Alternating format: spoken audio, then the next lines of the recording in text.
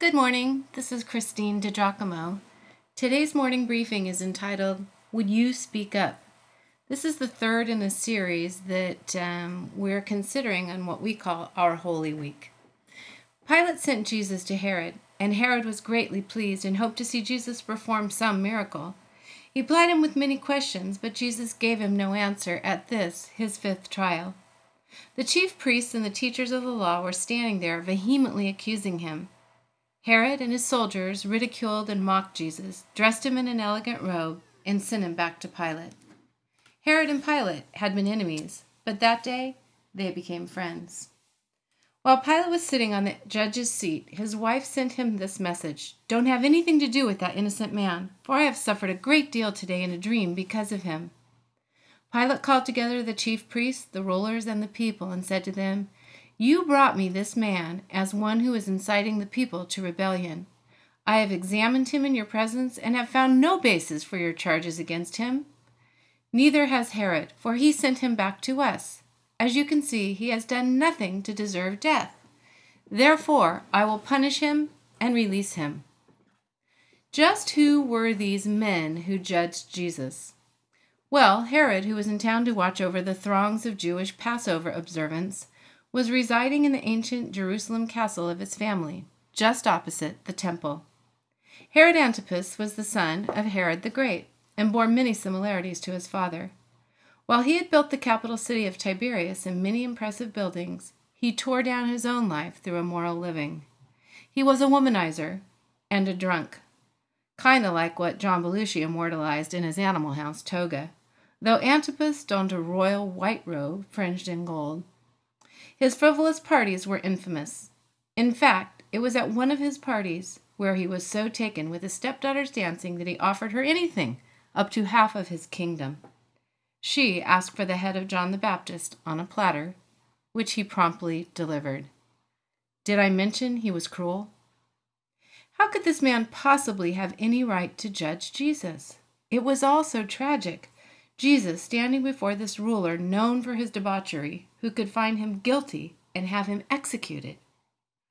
All so tragic if God hadn't already accounted for it.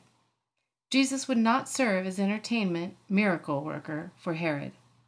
In fact, he kept silent as he stood before him.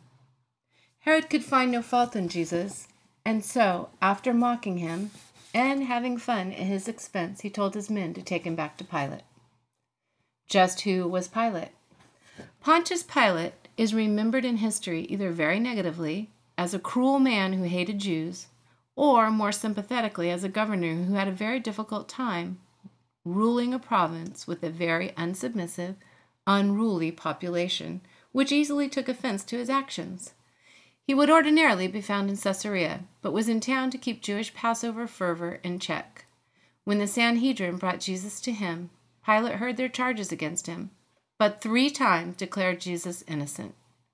Pilate could not find Jesus guilty of the charges against him either, and so tells the people that he will punish him and then release him.